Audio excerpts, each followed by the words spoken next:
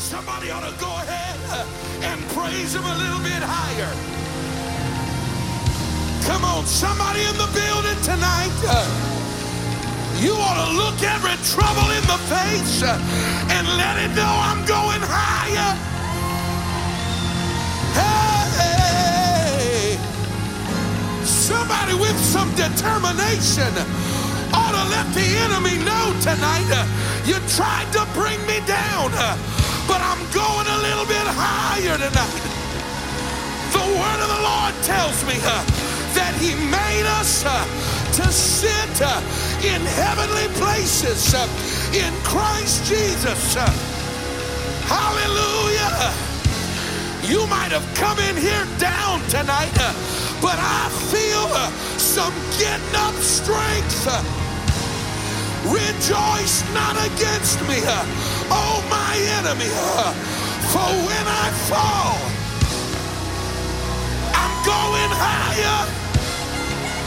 When I fall, I'm going higher. Somebody ought to double down on the devil tonight and just give God an extra praise. I know it's Tuesday night, but you ought to take about 30 seconds and just give him a shout of praise in this place. I know it's the middle of the week, but you ought to give God the glory in this place. Yes! Hey! Come on!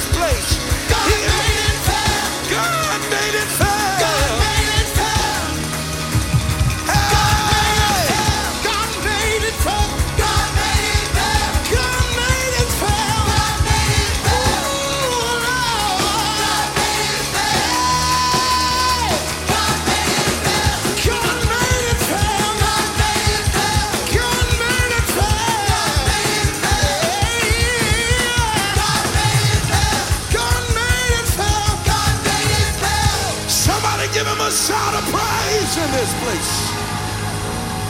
My God, I came to declare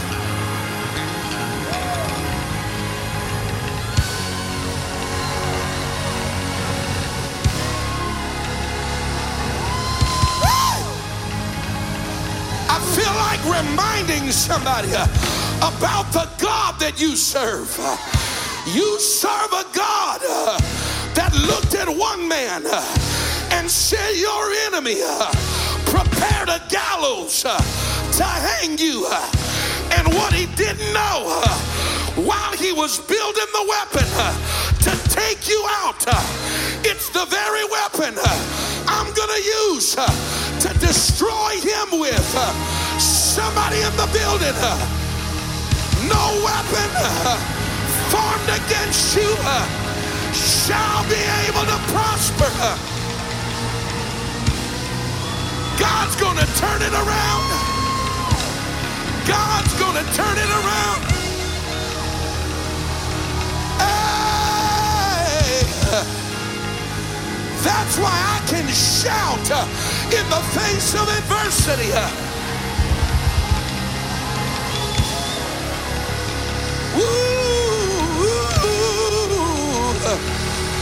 Somebody give him a praise tonight. Somebody give him a praise tonight.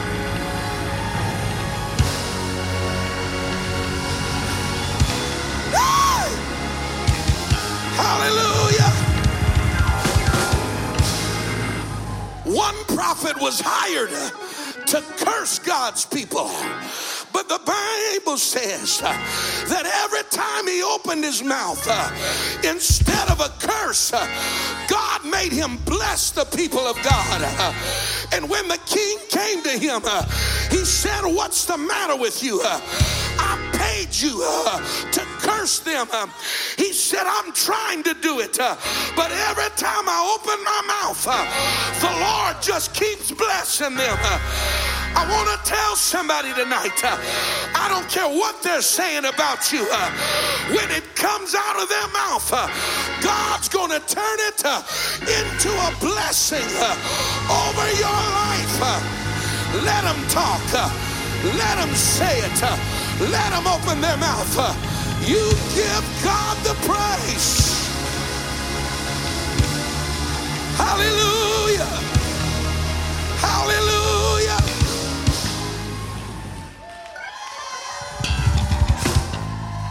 Somebody came to have church on a Tuesday night. I said somebody came to church, have church on Tuesday. Glory, glory, glory. Woo. Turn and tell somebody, my God's undefeated. And because my God's undefeated, I'm unstoppable. I just need 200 radical people that believe it tonight. I said because my God's undefeated, that means I'm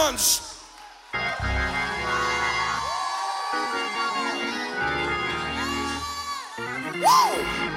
Anybody taking dominion in the year of blessing tonight? I know we're only 3 days in, but is there anybody that's already getting everything that God said you could? Whoa! My God, Sunday morning we baptized Sister Carrie Ann in Jesus' name. Came out of the water speaking in tongues. How many of you thank God for what he's doing in her life? Monday, we baptized Samuel in Jesus' name. Came out of the water speaking in tongues as God filled him with the Holy Ghost. Come on, we ought to rejoice over that tonight. Then Monday, we baptized Fafney in Jesus' name. She came out of the water speaking in tongues and received the gift of the Holy Ghost. Then right before church, Brother Leo, we baptized Luke in Jesus' name. Came out of the water speaking in tongues. Hey, there's no telling what could happen in this place before we leave tonight. Amen. I'm telling you, I got a text message. I think it was day before yesterday. If they want to share it and associate themselves with it later, they can. Somebody, God's just been unfolding things, text me and said, "Bishop, I just got called into my boss's office and they wrote me a $5,000 bonus check." I think it was on Monday, the year of blessing. See, if y'all had some faith in your life, you'd start rejoicing with them that rejoice. Because, baby, if God did it for him, I'm standing in the same line. And it's just a matter of time before it's my blessing. If you ought to shout like it was your bonus tonight, you ought to shout like it was your break. Come on, it's on the way, it's on the way, it's on the way, it's on the way, it's on the way, it's on the way.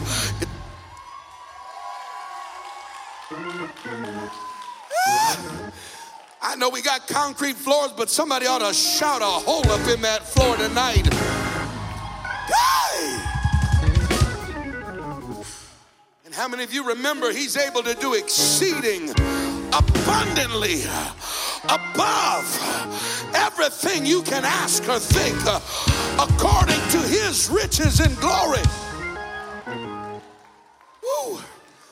High five about 6 people on the way to your seat. Tell him he's able, he's able, he's able, he's able. My God, it feels, it's combustible in this place tonight. My God, it's highly flammable in the building tonight. There's a lot of faith in the building tonight. There's a lot of Holy Ghost in the building tonight. My God, somebody better be careful you don't set it off up in here tonight. Somebody better be careful not to set it off up in the building tonight, baby. Don't you know you're not supposed to act like this on a Tuesday night? Don't you know you're not supposed to have church like this on a Tuesday? Hey!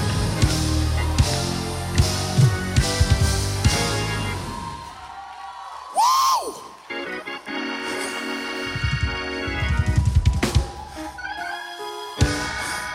Listen, pardon me, but I refuse to have church at the same level that I did last year. I'm turning it up a notch. I'm not going to let the first Tuesday of the year just slide by me tonight. I came to get everything that God said belonged to me. I came to get everything. Hey!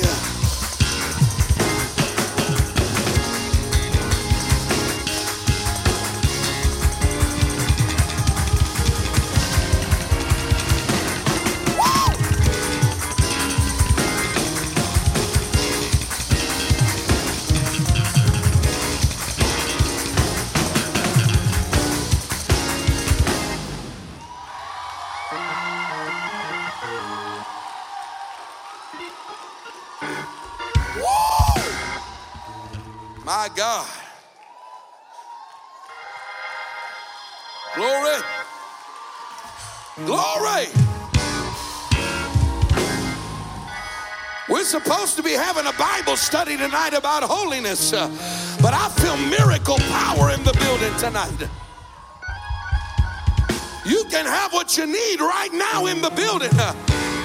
God can heal you in the blink of an eye. God can do a miracle in just a moment tonight. God can heal your body in just, somebody right now ought to lift your hands. There's healing in the room right now. Somebody ought to lift your hands. There's healing in the room right now.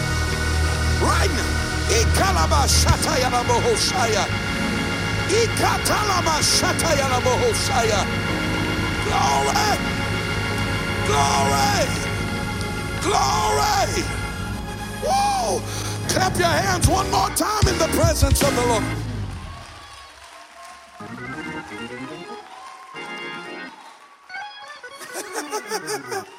Whoa! Welcome all of our guests and visitors to the house of the Lord tonight.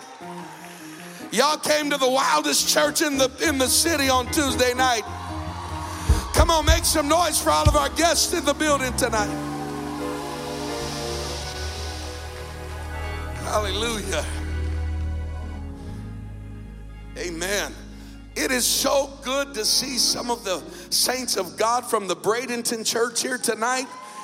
Calvary Apostolic Church. Let's give God a praise for them. God bless you all. So excited to have them in the house of the Lord. And man, it's good to see Brother Justin and Brother Cornelius here with us tonight, all the way from Birmingham, Alabama. Give them a great big hand tonight. Somebody say January 29th. January 29th is the 5th Sunday of the month. So you know what time it is. Friends and Family Day. Amen. January 29th will be Friends and Family Day. We are going to make an effort this year like we have never made before to push every potential person we can get our hands into the house of the Lord on Friends and Family Day. And it's going to be awesome, awesome, awesome.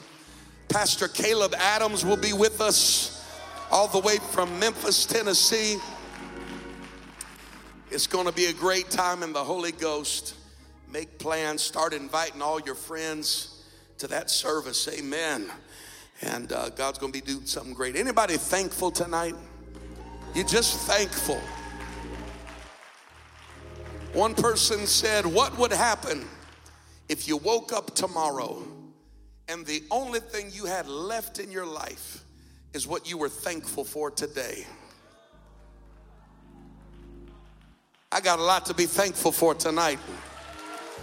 I said I got a lot to be thankful for tonight. Anybody else just thankful to be in the house of the Lord, serving God in your right mind, delivered, full of the Holy Ghost, blessed by God? Anybody thankful tonight? Amen. It's so good to see some of the saints making it home from yonder countries. All the holiday travel, we're glad God kept his hand on you. And anybody ready for the word of the Lord tonight? Now look, there's so much power in this place. We could dump the clutch, do a wheelie, and land in a 360 slide tonight. But how many ready to just break open the word of the Lord tonight? Is that all right? Love to shout, love to dance, and I'll dance with the best of them. Matter of fact, if you think you're going to out shout and out dance me, you got another thing coming. Where's Brother Keith? Where's Brother Keith at? There he is.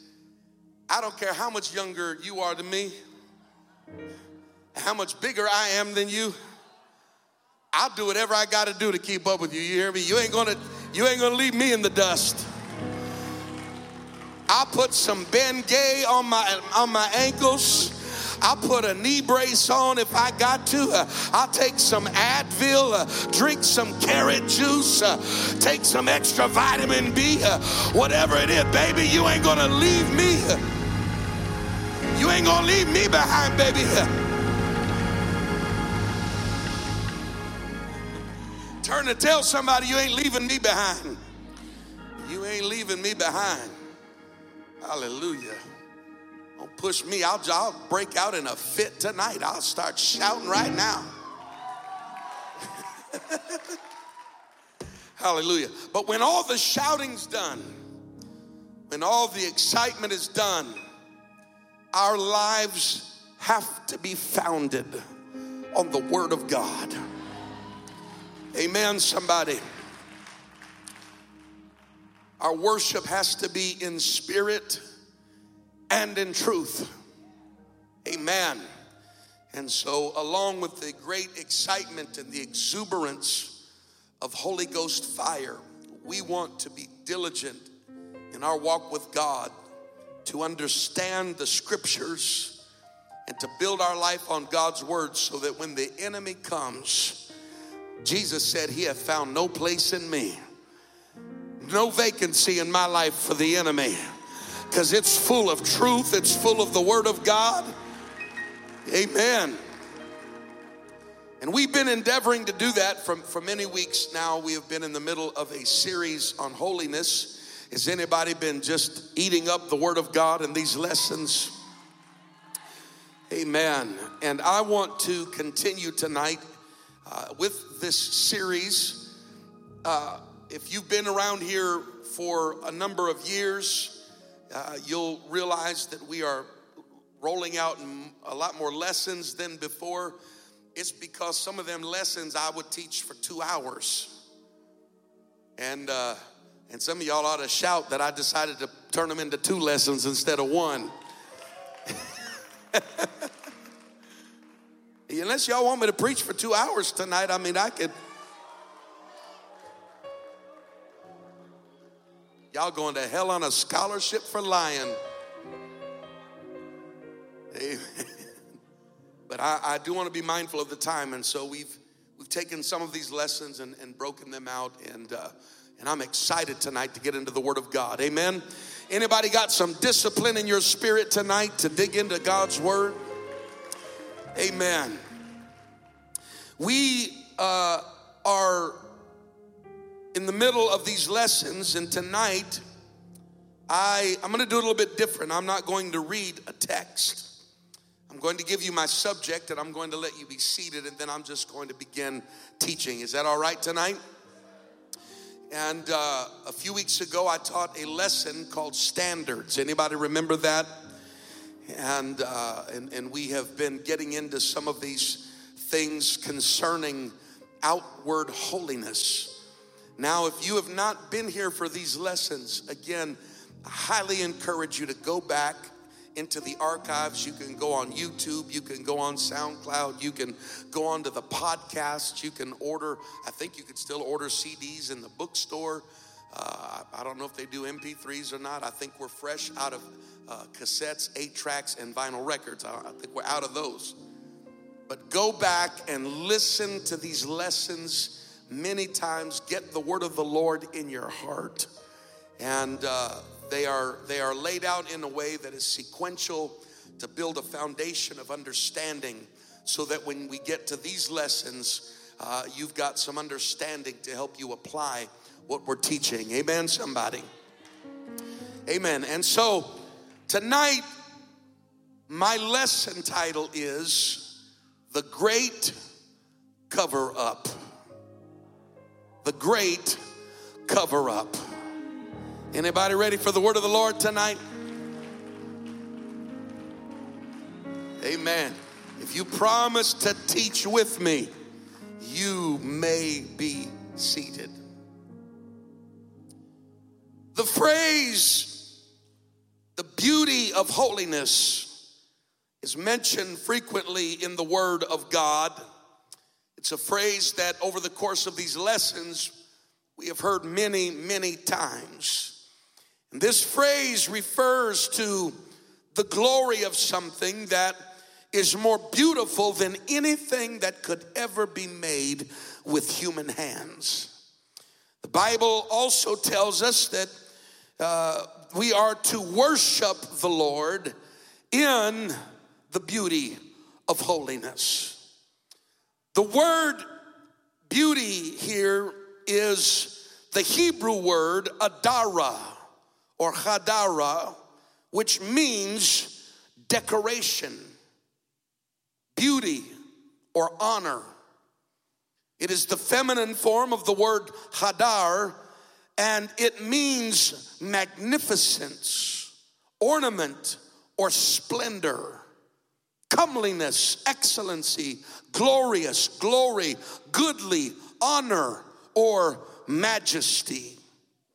And the word obviously refers to the splendor and the magnificence and the majesty of God. God said, "Be ye holy, for I am holy." And so as part of the law of first reference, when we talk about the beauty of holiness, it is first referencing the glory and the majesty of our God. And according to Scripture, the splendor of God is to be an ornament about us. After having been dealt the disheartening blow of death and deprivation, it is condemnation that gives the quick reality view of our own nakedness. Doesn't take long to reach for the prettiest leaves that we can find in hope of dressing up the ugly creature in the mirror. Adam and Eve created in perfection in the garden, but upon their disobedience and the breaking of their covenant, the glory of God no longer recognized in their life, they began to reach for anything they could to replace the glory and the covering of God that was on them. It wasn't that they were naked, they were covered by the glory of God. It was that their disobedience brought them to a place of nakedness and uncoveredness. And so it is the first place we find humanity struggling with their appearance and doing something, anything they can, to cover what they perceived as inadequacy. Ugliness is not about a bad complexion or acne or a hairstyle or a weight problem or wrinkled skin. Our outward blemishes and unsightly marks that make us feel inferior are only the bells and whistles that give credence to inward torment. Nevertheless, God's salvation and glory are given to restore his beauty to us. The Holy Ghost is given to bring back the splendor of his image to our life. It is his signature etched in pure gold, written for all of the world to see. This is what the psalmist meant in Psalm chapter 50 and verse 2 when he said, out of Zion, the perfection of beauty, God hath shined. If you want to know the gold standard of beauty, it is not found in Glamour magazine. It is not found at the cosmetic station in Macy's or Dillard's. It cannot be found in the walkways of the fashion industries or the runways of the designer clothing store. If you want to know what perfection, if you want to know what real beauty is, you will find it in Zion. You will find it shining forth from the church of the living God. If you want to see real beauty, look around you at the glory of God that emanates from people who have been filled with the Holy Ghost, whose beauty has been restored as they are delivered from sin, and their righteous, glorious covering has been brought back to their life. And so, out of Zion, the perfection of beauty, God hath shined. The church is the place from which God's beauty is to emanate from. Unobstructed, uncovered, unaltered. And so, the psalmist writes in Psalm chapter 50 and verse number 2, or Psalm 96 rather, verses 5 through 6. For all the gods of the nations are idols, but the Lord made the heavens. Honor and majesty are before him. Strength and beauty, somebody shout beauty, are in his sanctuary. Where can you find real beauty? You will find it in his sanctuary. You understand tonight that he was not referring to the building located at 940 Tarpon Street when he said the sanctuary, but what he was referring to is what the Apostle Paul describes to us in 1 Corinthians 6 and 19. What? Know ye not that your body is the temple of the Holy Ghost, which ye have of God, and ye are not your own. Therefore, glorify God in your body. Glorify God. Glorify God in your body and your spirit, which belong to God.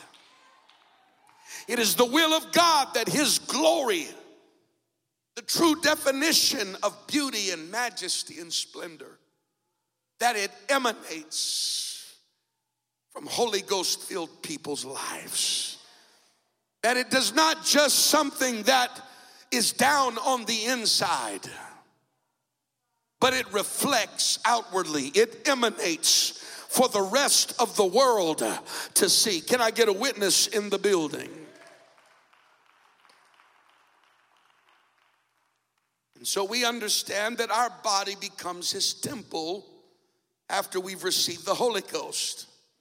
And I believe that these verses give us the necessary understanding of the true meaning of beauty and how God uses us to reflect it. You see, this was the downfall of Satan in heaven. He was created with precious stones. You can read it when you get home tonight. He was created out of fine carbuncles and all of the different precious stones that were designed to reflect the glory of God.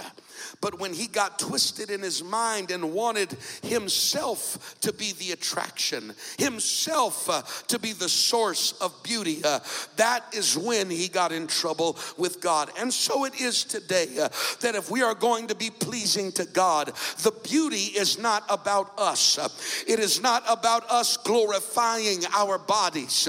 It is not about us glorifying ourselves, but it is living in such a way that the glory of God is reflected through us to the rest of the world. That the glory of God through the Holy Ghost is seen by the rest of the world. And when they see us, they don't see how beautiful we are. They don't look at us and take notice of our flesh, but they take notice of the glory of God. Tell your neighbor, it's not about you, it's about him. And there is a word that is used throughout Scripture that is contrary to the word beauty. Many people feel like it is related and similar, but in actuality, it is the antithesis of beauty.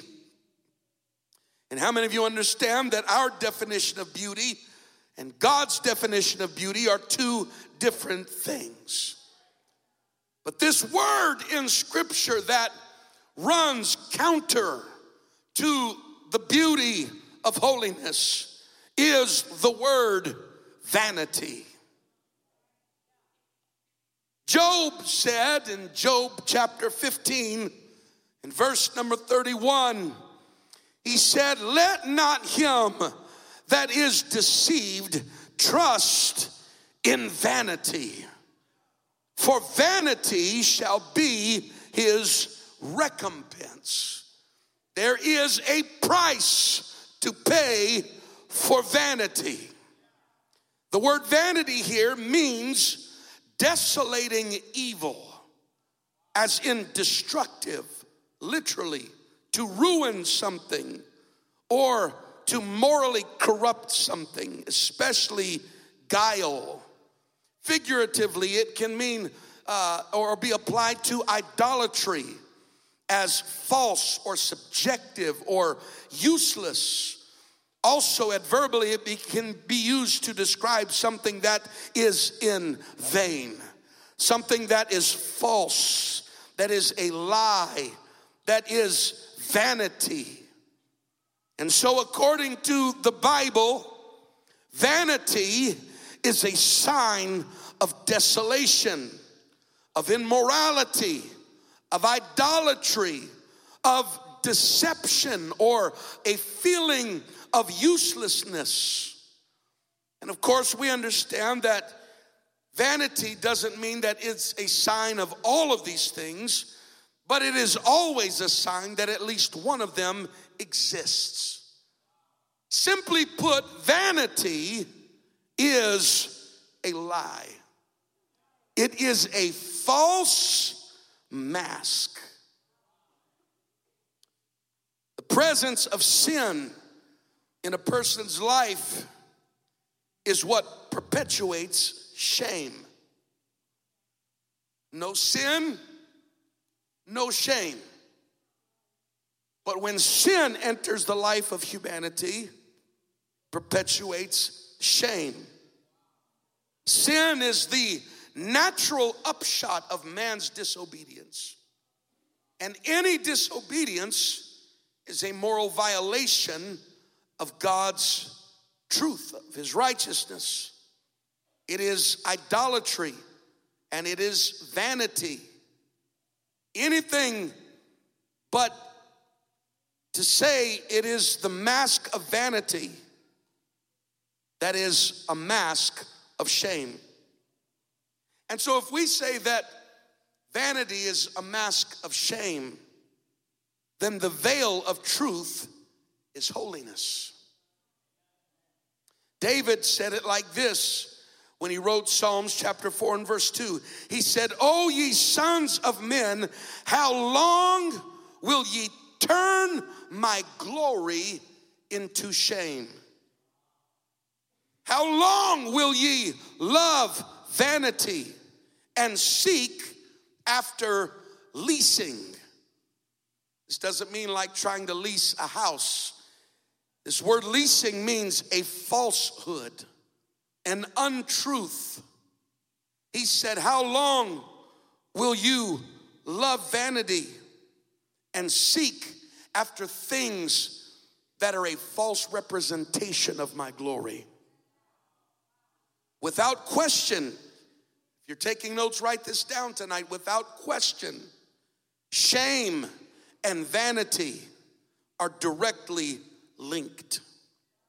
When Adam and Eve put on those fig leaves to cover their nakedness and in effect their sin, it was an outward sign of their shame. Nonetheless, their attempt to hide, just as it is today, was futile. Those fig leaves were insufficient. They were a false mask, a false covering.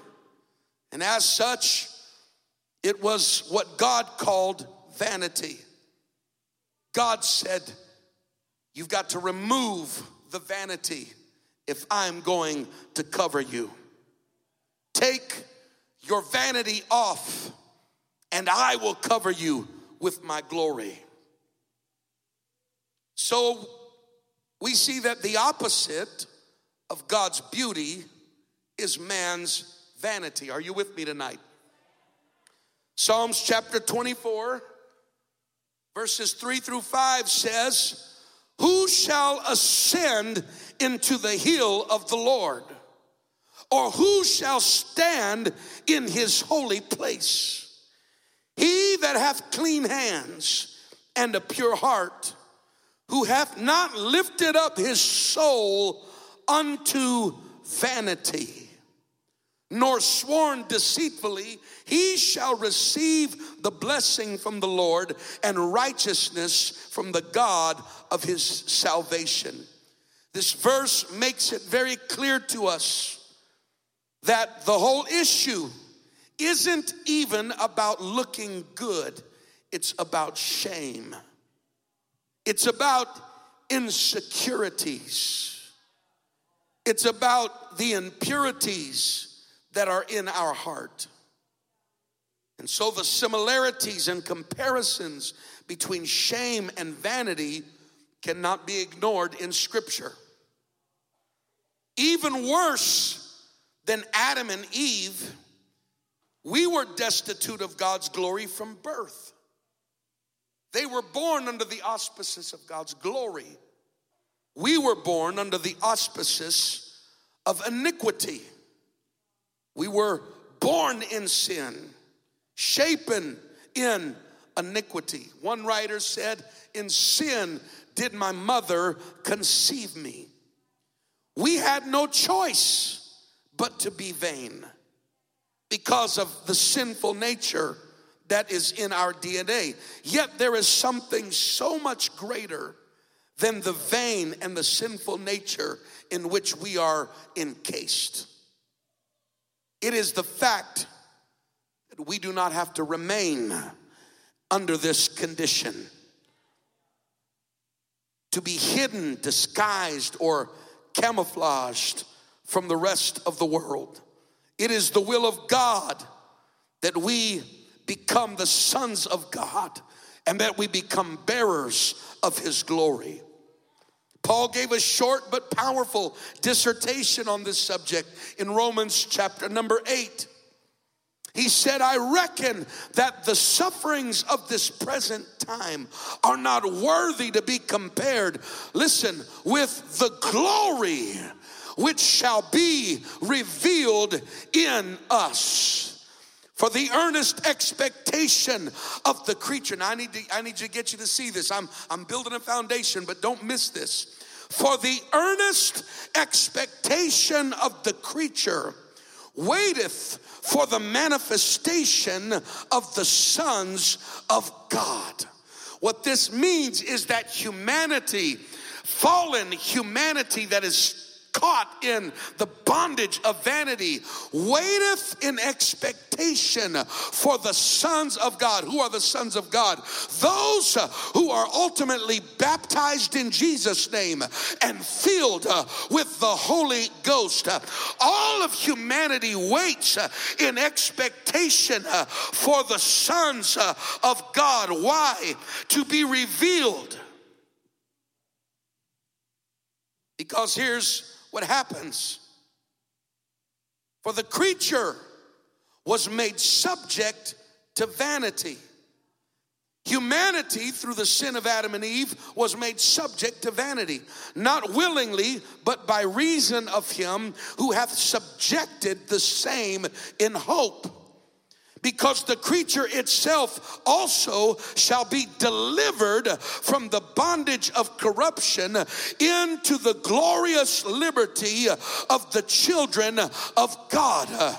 You have to understand that when the enemy wants to convince you that you're some weirdo out here in the world that doesn't make any sense and you don't fit in, the Word of God declares that all of humanity is waiting in expectation for the sons of God to be filled with the Holy Ghost and to begin to emanate the glory of God. Why? Because it is a testimony to them that they also can come out from underneath the bondage of sin and vanity that is in their life into the glorious liberty of the children of God. Against our will, he said, we became captive or subject to vanity. Now let's look at the word manifestation for a moment. In this scripture, it means disclosure. And the word disclosure in the American Heritage Dictionary means to expose to view, to make known. The creature which was made subject to vanity is waiting or looking for the sons of God to be exposed, to view, or made known. When those being made subject to vanity see the beauty of God through those that have been delivered from the bondage of corruption into the glorious liberty of the children of God, they are given hope. When you receive the Holy Ghost and those fig leaves come off of your life, the same covering that the world says you have to have if you're going to be normal, if you're going to, you got to have this. When you get the Holy Ghost and the fig leaves come off and the bondage of vanity is removed, then the glory of God is made visible to those people that are around you, and they begin to see that there's hope for their life. I'm so excited. Sister Tylen's home. Come here, Sister Tylen, as quick as you can. Sister Tylen, how long have you been living for God now, honey?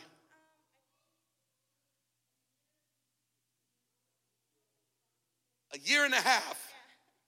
And if you haven't yet, you need to hear her testimony. And not too long ago, she posted a testimony with some pictures of what she used to look like and the lifestyle that she was involved in. And just a couple of weeks ago, she made a trip back to the town that she grew up in. And you know what? When she got there, they didn't see the same Tylynn that they saw when she left there. The last time they saw her, she was covered in fig leaves. The last time they saw her, she was in the bondage of vanity. But you know what happened? The glory of God delivered her. And so God said, you don't need all of that stuff. I've got something more beautiful. I've got something more powerful. And when she walked back into that city, those people had been waiting in expectation. And when they saw the glory of God, they said, oh my God, if he did that for you, maybe he can do it for me. She started teaching Bible studies, and they baptized them in Jesus' name, and they got the Holy Ghost. That's the power of living a holy life. It's not about rules and regulations. It's about a revelation concerning the glory of God in your life. God wants to deliver us from the bondage of vanity, of fake glory, of fake covering, a contrived version of beauty that can never compare to the Holy Ghost and its beauty in our life. Hallelujah. It's been the same lie. I'm stopped right here for a moment. It's been the same lie of the devil from the Garden of Eden. You're not good enough. That's what led humanity into sin from the beginning. And if you break it all down, it's almost the same tactic. It's why young men and young ladies end up backsliding, because somewhere they are listening to a snake in the garden that's trying to convince them you're not good enough. You're not pretty enough. Nobody likes you. You're ugly. You don't fit in. You're never gonna, you better get a revelation that that's nothing but the enemy trying to get you to forfeit the glory of God. That's it. The devil is a liar. There is nothing that man can manufacture that comes even close to the beauty of holiness. There is nothing the world can manufacture that even comes close to the beauty of God's glory. You can't paint it on. You can't spray it on. You can't mark it on. You can't tattoo it on. It's the glory of God emanating from his temple.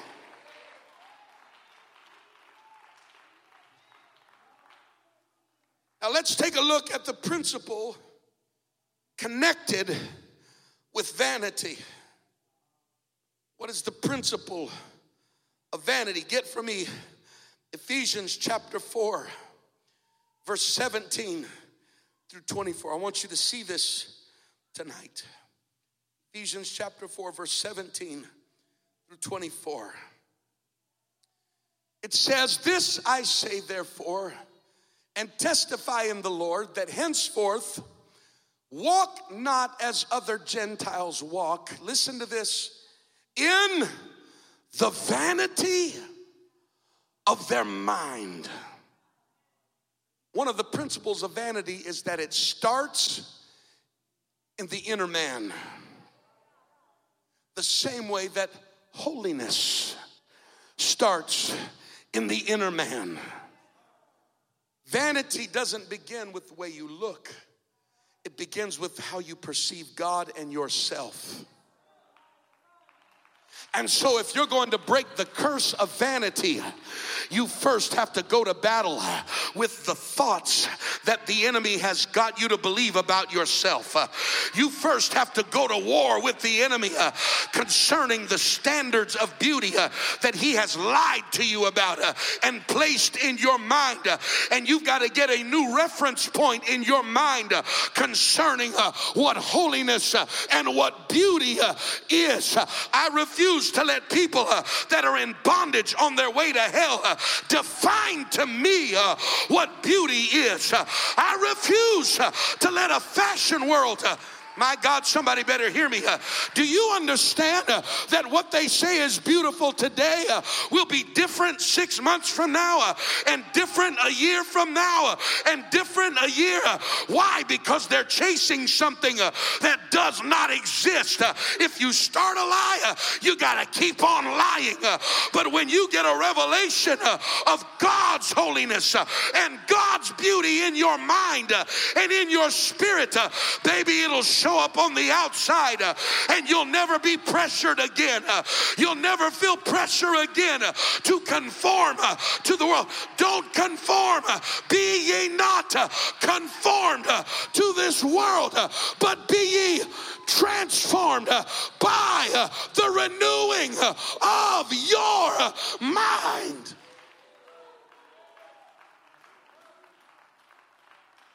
One of the principles of vanity is that it starts in the mind. Next verse. Having the understanding darkened. Listen to that. The enemy wants to put a cloud over your understanding of beauty. Make it hard for you to see truth. Make it hard for you to see clearly what real beauty is. Being alienated from the life of God. You know what that tells me? Is that at one time they were walking in a life with God, but the goal of the enemy is to alienate you.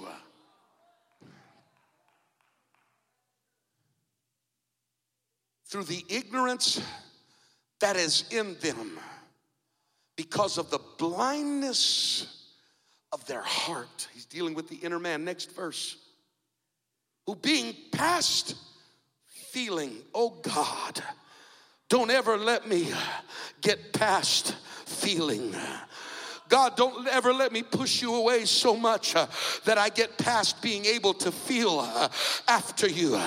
Don't ever let me get to the place, oh God, where I can't be convicted by your word, where I can't be touched with the preaching of your word, where conviction can't reach me any longer. Come on, somebody.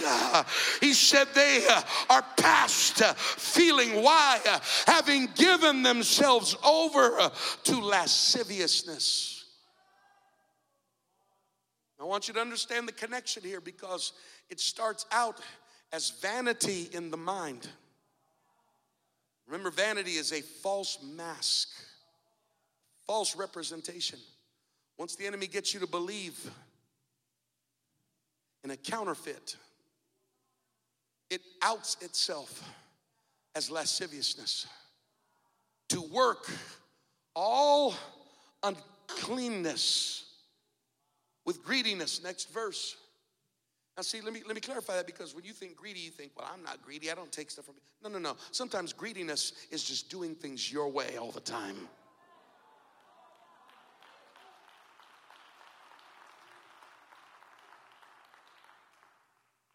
But ye have not so learned Christ.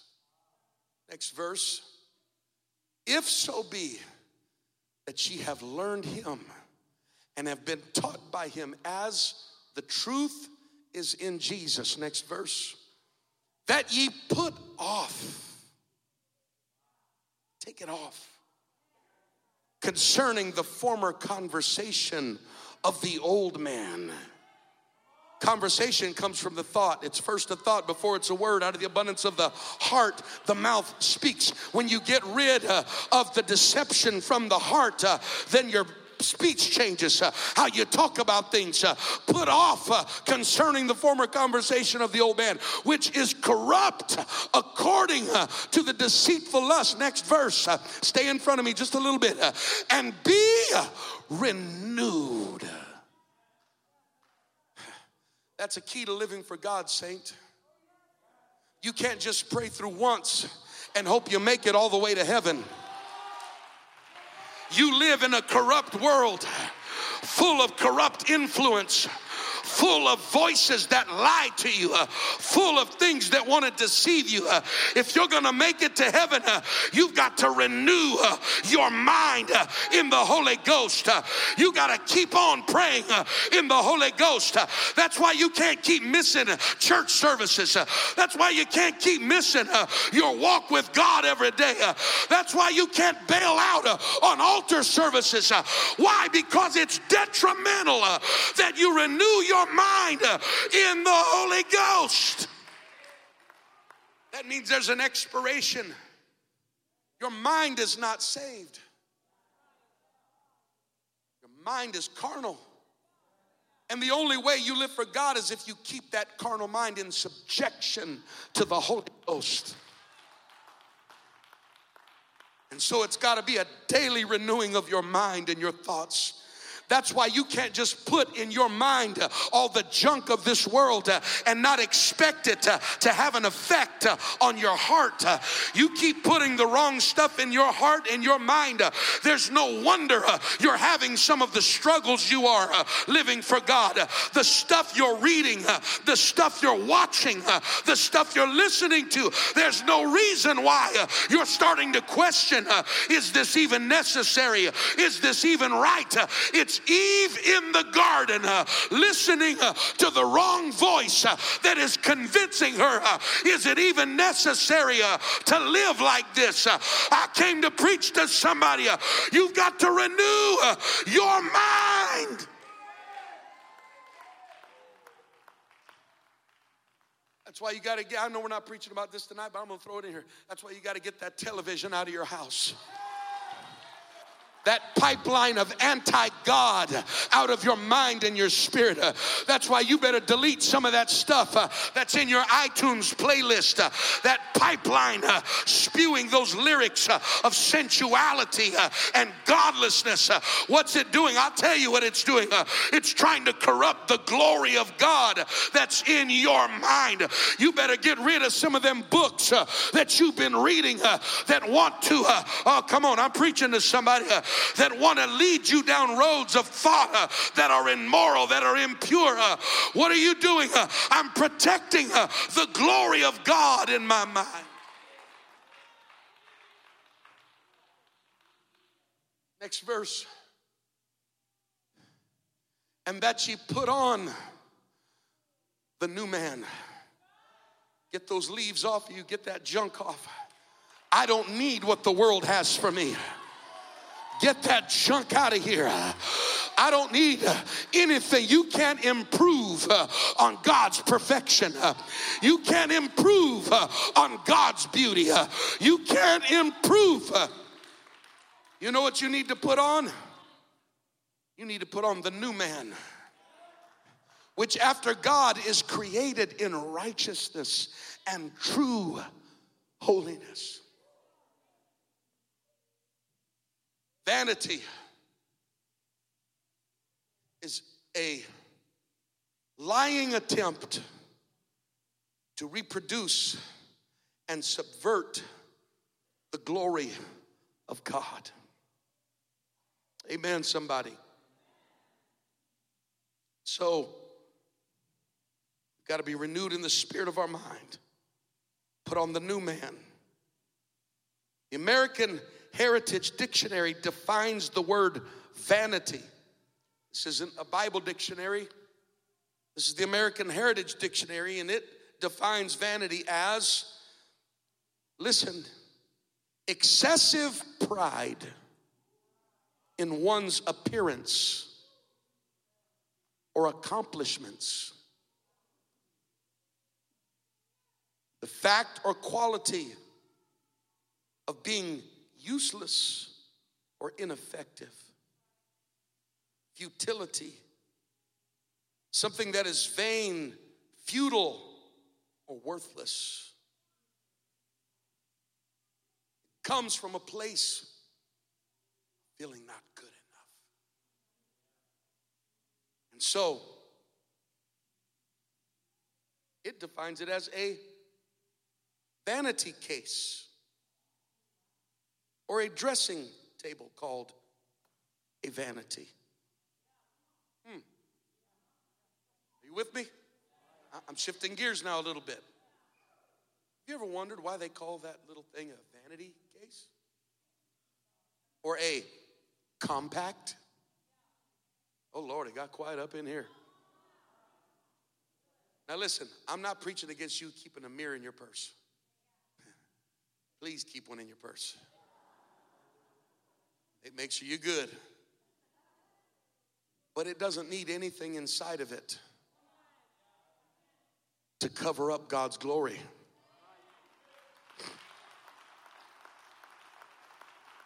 It's designed to look at it and say, how many times have you heard a woman say, I've got to fix myself?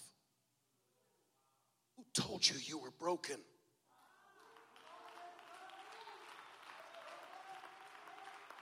I've got to put on my face. What's wrong with the one that God gave you?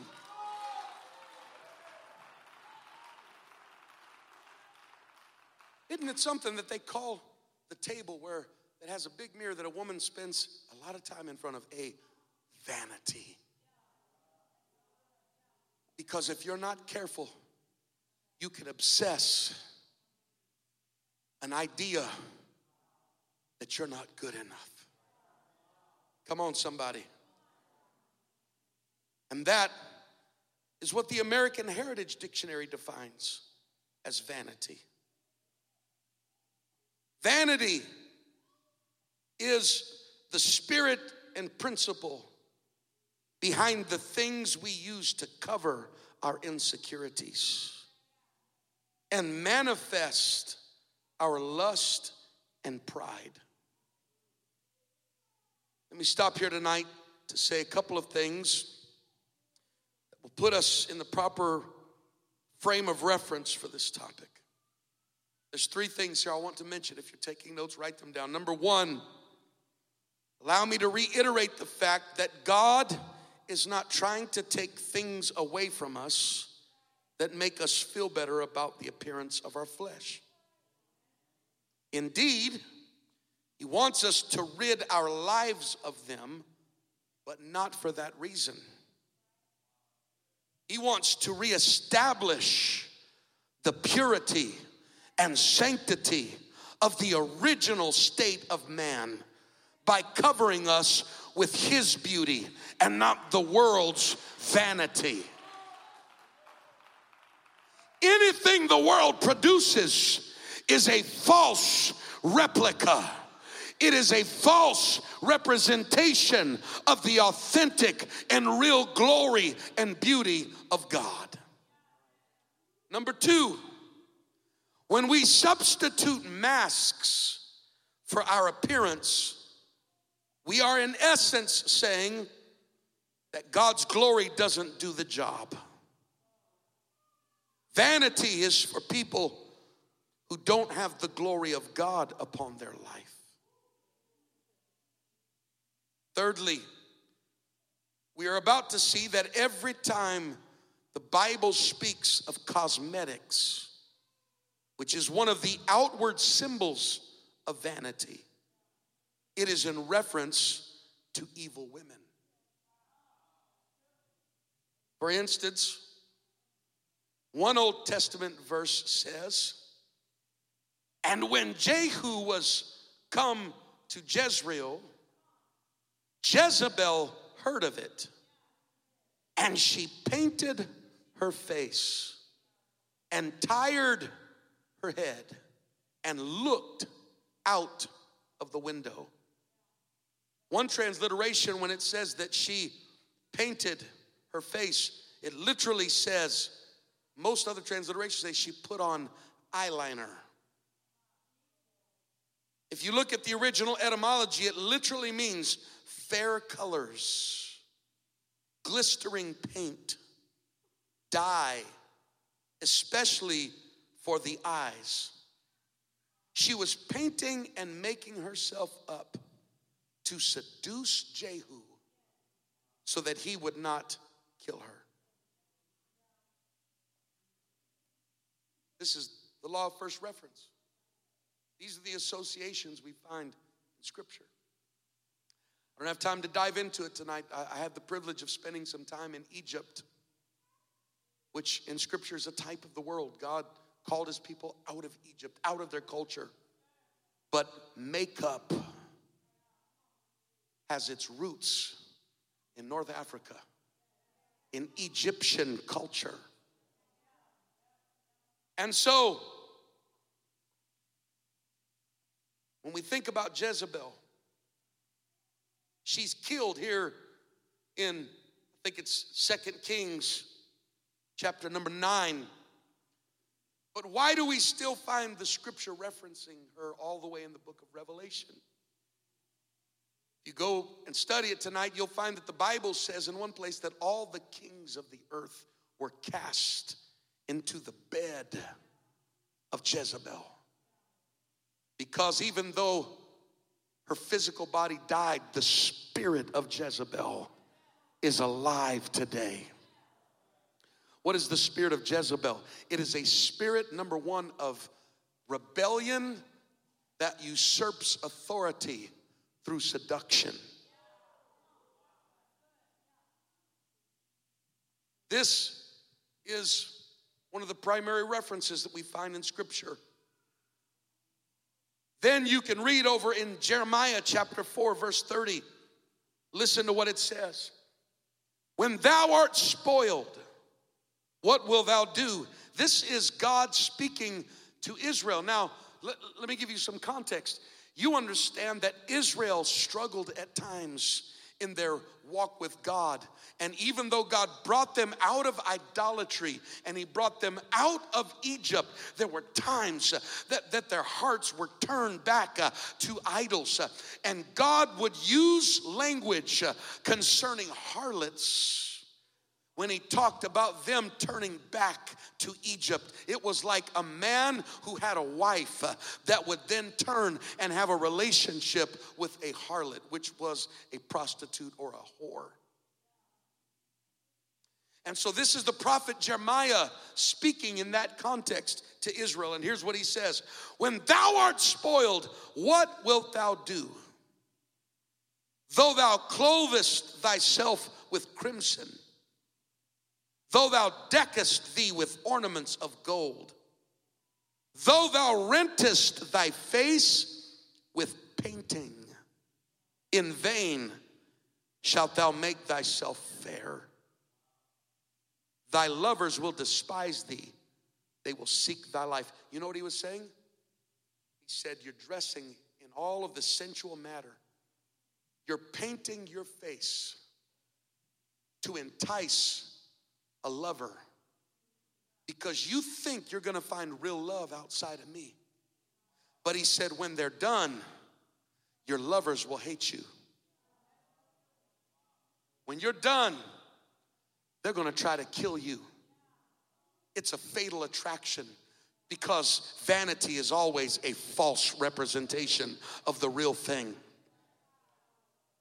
When you look up that word lovers, you know that in Scripture there's more than one word used for the word love. You've got the word agape, which describes the love of God for people. You've got the word philos, which means brotherly love. It's where we get the word Philadelphia, the city of brotherly love. But then there is a word used for love in Scripture that is the lowest form, the most base, shallow form of love, called erotic or eros, where we get the word erotic from, or erotica, which deals with the sensual physicality. And that's the word used in this Scripture.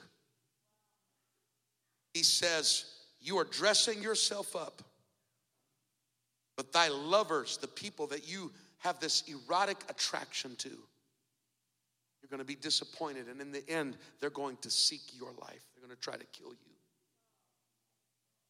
And in case you aren't a believer yet, there are more passages that describe Israel in a state of seduction and adultery.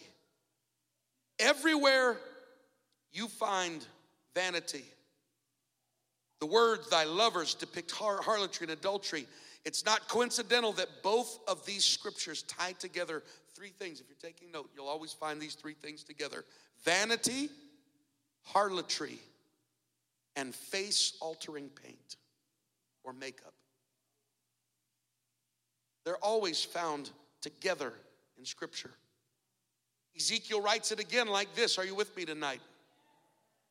Ezekiel chapter 23 and verse 40, he says this: furthermore, that ye have sent for men to come from far, unto whom a messenger was sent, and lo, they came, for whom thou did wash thyself. I got to stop myself because I almost went hood to translate, but y'all ain't ready for that translation. They were putting out a call for somebody to come. And he said, you got all ready for them. You took yourself a good bath. Listen, you paintedest thy eyes and deckedest thyself with ornaments. You got dressed up like a hooker to get ready for that person you invited to come on over to the house. This is the context every time you find painting the body, painting the face, painting the eyes. This is the context that Scripture ties to it. Again, Israel is described in the same way that Jeremiah described her.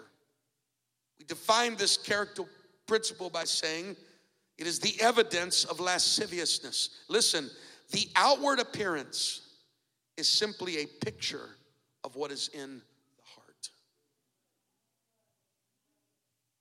Solomon gave a vivid description of this very appearance when he talked about the strange woman in Proverbs chapter 6. When he's talking about a strange woman, he's talking about a woman who is a harlot. She just sleeps around with men.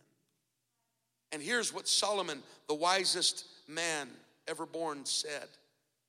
He talks about protecting ourselves from her. He instructs us in the Scripture to stay within the commandments of God, telling us that if you'll just obey Scripture, you will not fall prey to her subtle traps for you. He says that the commandment of God is a light unto us. And then he says to be open to reproof, to keep you from the evil woman. When we get to the place that we begin to reject correction and reproof, when we get to the place that we can sit in a service like this and reject corrective or reproof word from God, we make ourselves subject to the trap of the harlot. It's one of the ways that Solomon warns the young man. He said, don't you get above reproof and correction, because you're going to need that in your life, because there's something about the attraction of the harlot that will seduce you and try to reel you in. And the moment you reject reproof, you're cutting off the safety mechanisms that are going to keep you from the evil woman. And then look how he describes her. He goes on to say, I don't know if they can find this. He says this: lust not after her beauty in thine heart, neither let her take thee with her eyelids. She got her eyes all painted up. She got them eyelashes on fleek.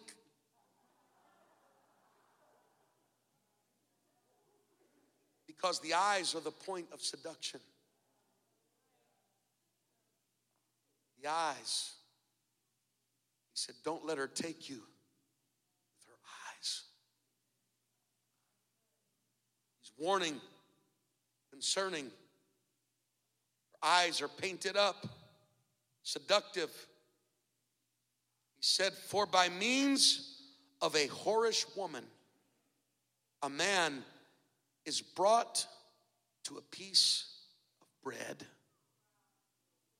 So I could preach on that for a minute. Because the enemy is steadily studying you until he can find what attracts you. Until he can finally find the vulnerable part of your life. Young lady, you better hear me. You think it's a young man who just happens to know exactly what you need. But he's actually a tool of the devil who has been given assignment. He's been given secret intelligence on you because the enemy's been studying your vulnerabilities. And the young man has the key. If you'll talk to her just like this, if you'll approach her in just this kind of a way, if you'll just say it like this, if you'll just show up over here or over there, you'll have a chance. Young man, he said the whorish woman leads him to a piece of bread. She uses his appetite to set a trap.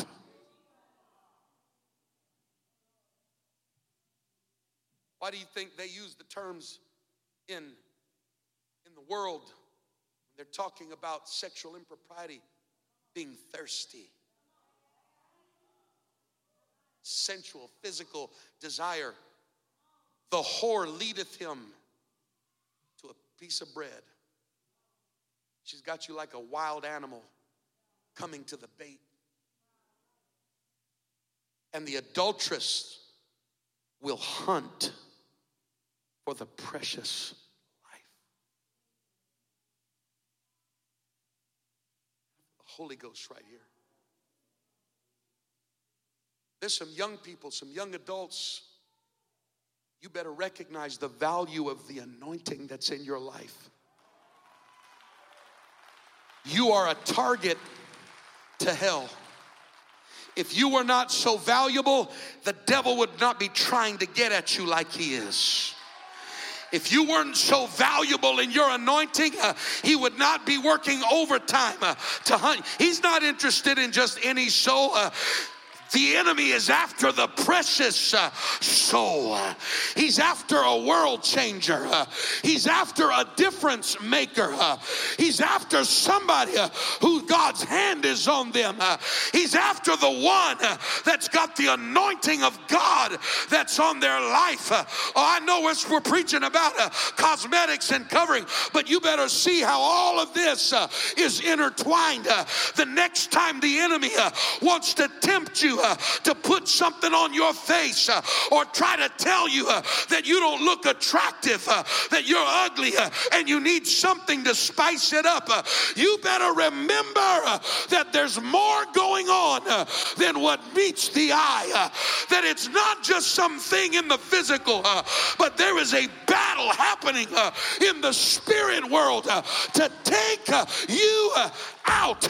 And what you think is beauty and love is nothing but a plan for the lover to take thy life. It's nothing but a plan of the enemy to destroy you and wipe you out before you can ever fulfill the plan of God for your life.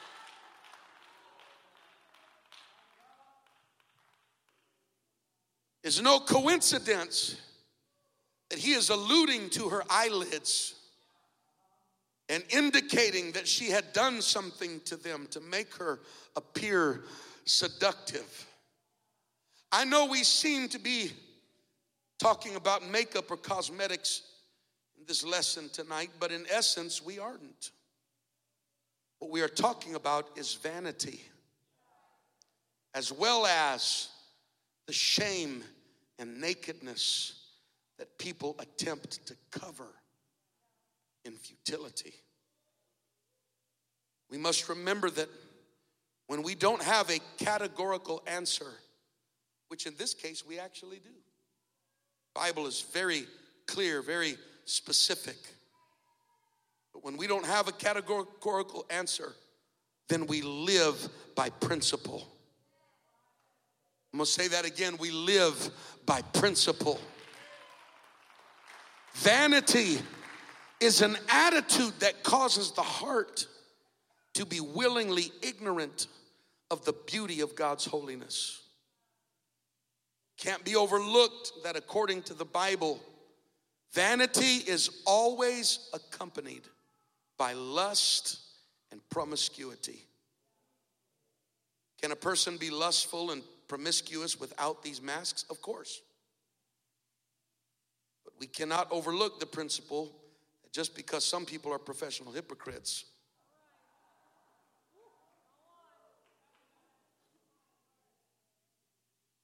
so as we continue in this process, growing into the holiness of God, it is your desire to please God. Listen to me. It is your desire to please God that will bring understanding. But carnality will block the spirit of true holiness and cause you to live in vain. In correlation with this principle, we also know that there has been a tremendous assault on our society against women. Are you hearing me, young ladies? There's an assault from society on women, wanting to tell you that you're not good enough. The goal of the fashion and entertainment industry is to exploit the woman's body, because they understand that the man is naturally motivated by sight. And so the whole world has been lured into a shallow pool of self-indulgence and the worship of the flesh, especially nudity. An article in People's Magazine some years ago contained an interview with actress Cindy Crawford. Anybody remember who Cindy Crawford was? She stated in the interview that she really did not feel worthy to wear the title of supermodel because she didn't feel that she was any prettier than the average woman. Her feelings were honest and not feelings of insecurity or false humility. She said that the reason for this, listen, was because of the talent of the makeup artists. They can make anyone look sexy, she said. For those who think that this is a far-fetched idea or a cultish rule, you should know that this is common knowledge in the fashion world. If the world did not think that makeup makes a woman look sexy, they wouldn't wear it.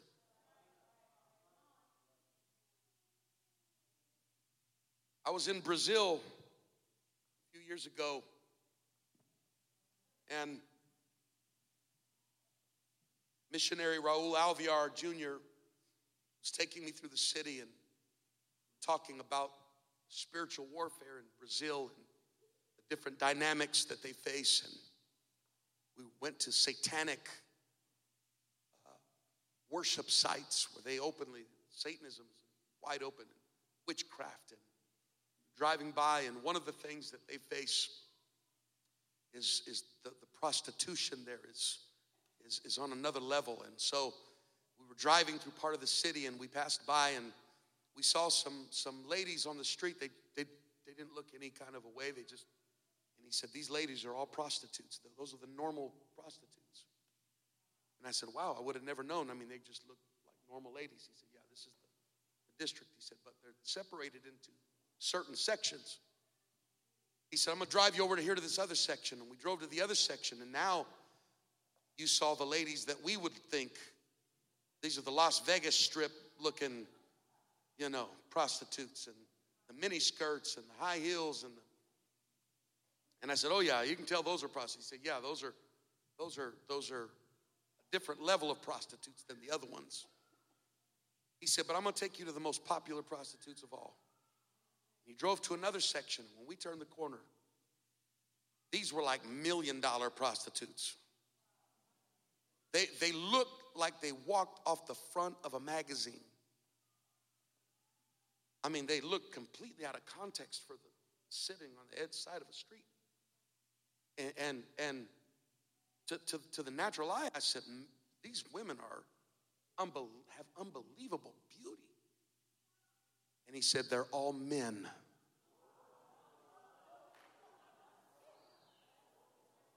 I said, whoa.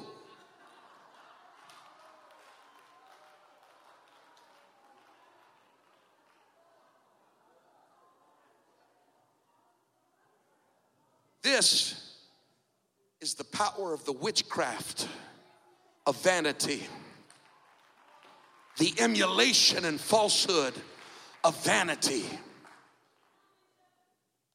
You better be careful what you think you're getting, because in the world, nothing is the way it appears. You young lady who's looking to the world, trying to make a decision, if something out there you're missing out on, you better think twice, because everything the devil puts in the window is nothing but a fabricated lie. You're not missing out on anything.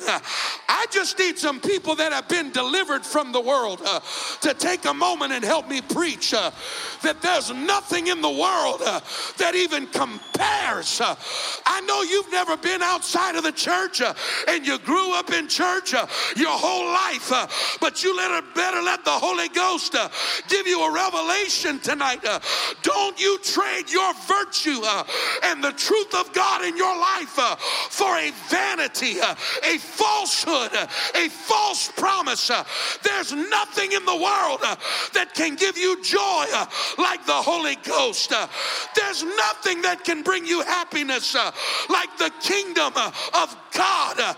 The pleasure of sin is only for a season, and then it's heartache, and it's despair, and it's fear, and it's anxiety, and it's disappointment, and it's depression.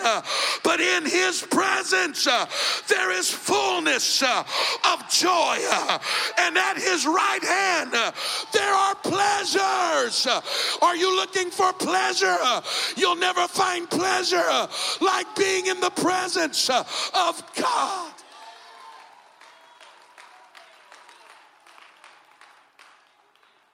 It's a falsehood. It's fake. It's not real. It's not legitimate. It's a lie from the devil trying to compete with the glory of God. It's a lie from hell telling you it's better than the real thing. It's better than what God has for you. It's better than the king. The devil is a liar.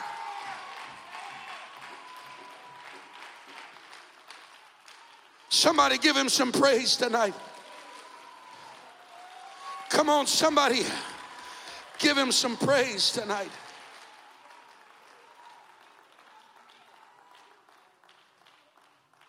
I'm trying to hurry.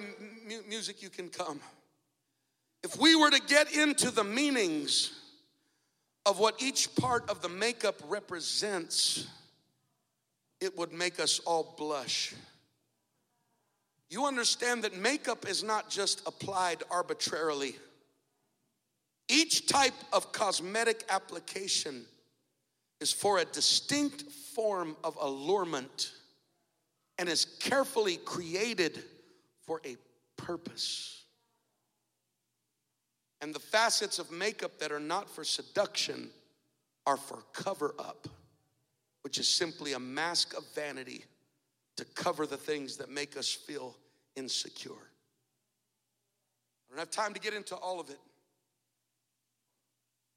Makeup, lip outliners, the gloss and color. What is it designed to do? To create a voluptuous, sensual, sexual look. Do you think they call the makeup that goes here blush on accident? It's designed to make you look like you're blushing, that your blood pressure is racing. I don't have time to get into all of it, but do you think it's arbitrary? Again, I said this in our last lesson, but Holy Ghost-filled people have no business trying to look sexy.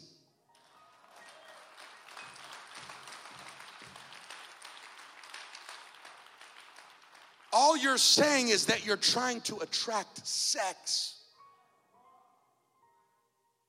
It's a dysfunction inside of you that says, I don't have what I need. I'm not fulfilled. And you're looking for love in all the wrong places.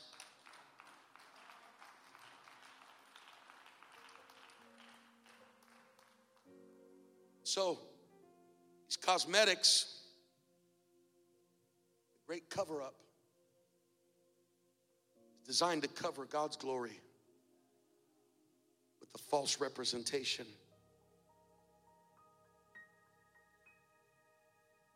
Instinctively, men and women struggle with different things. 1 Timothy chapter 2, verse 8 through 11, if you can bring that up.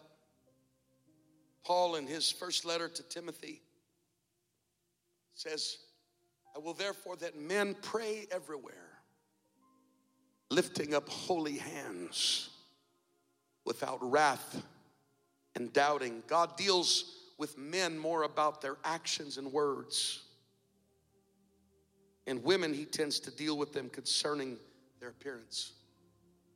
In like manner also that women adorn themselves in modest apparel. Listen, with shamefacedness. And that's all I'm going to read from that text. Shamefacedness doesn't mean to be ashamed. That's not what that word means.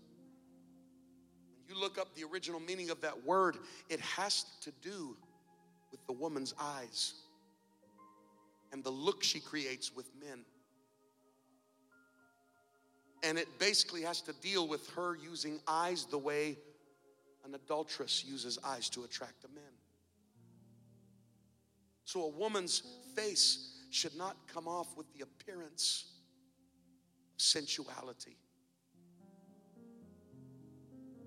Not with broided hair, or gold, or pearls, or costly array. Give me one more verse. But which becometh women professing godliness with good works. One more verse.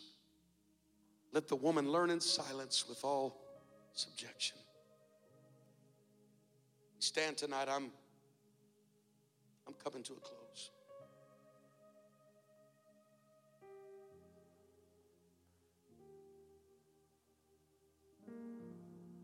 God desires for a man to be attracted to a woman with a godly attraction instead of a lustful attraction. For a man, lust comes naturally. For a woman, vanity comes naturally. And when we know this, it's easy to see how lust and vanity are actually tools of Satan to cause men to commit sin against the body. The word cosmetics comes from the same place where we get the word cosmos, world, worldly, cosmopolitan, cosmos, cosmetics. Study it when you get home. The majority of cosmetics, you know where they come from? They come from the Dead Sea. You know what's at the bottom of the Dead Sea?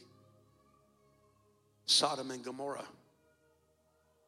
Isn't it something that the cities in Scripture that represent vile wickedness and abominable sexuality is the origin place for the majority of cosmetics? Could it be that the same spirit of that city is trying to keep itself alive and influential in the lives of people? When we live a life every day in the glory of God, we cease to feel a need for the fake vanity of the world. The more you're in His presence, covered by His glory, the less you'll feel a need to cover yourself with the false covering of the world. Come on. I tell you what we ought to do tonight. We ought to get out of our seats. It's only 9:27. We've got a few minutes. We ought to get out of our seats tonight and come to this altar with our hands lifted. And for just a few moments, pray and say, Lord, I want to stand in your glory tonight. God, would you cover me in your glory tonight, Jesus? God, maybe there's some things I've been entertaining in my mind that I need you to renew me tonight, Jesus. I need you to wash my thoughts. I need you to wash my mind tonight, God. Let the Holy Ghost rearrange some thoughts and some things. Come on, all over this place. Come on, all over this place. Would you lift your hands? Come on, all over this place. Let's talk to God. Come on. Young lady, you don't need anything on your face. You don't need anything. You don't have to paint stuff on your nails. You don't need anything to make you look shiny. You don't need anything to, come on. Come on, the glory of God is your shining. The glory of God is what makes you attractive. Come on, in the name of Jesus. Come on, I wonder tonight if every young lady in this place would begin to talk to God. I wonder if every man and the young man in this place would begin to talk to God for a few moments. Come on, in the name of Jesus. Come on, yes. Come on, His glory is enough. His glory is sufficient. Come on, somebody pray. Take my heart. Come on, that's it. Yes, Jesus. Take my mind. Yes, Jesus. Transform me. Take my will. Take my will. Oh, yeah. To yours. Come on, that's it. Come on. Come on, He's here in this place right now. He's here in this place right now. Take my mind. Oh. Come on, that's it. Here I am, God. Here I am, Jesus. Here I am, Jesus.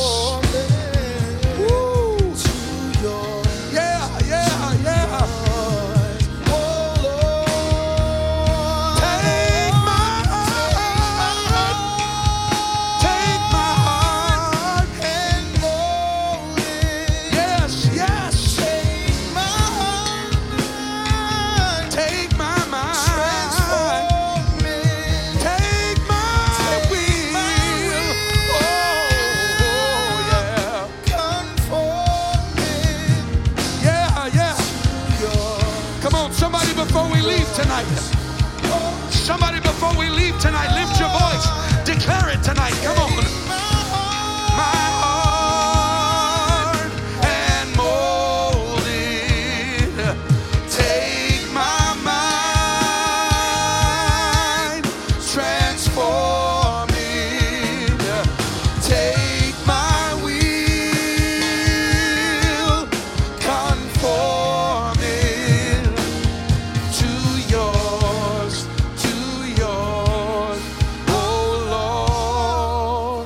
One more time, lift your voice and sing it tonight. Come on. Holiness, holiness is what I long for. Come on, if that's how you feel tonight, tell Him. Holiness is what I need. You've got to be holy. Holiness, holiness is what you want from me.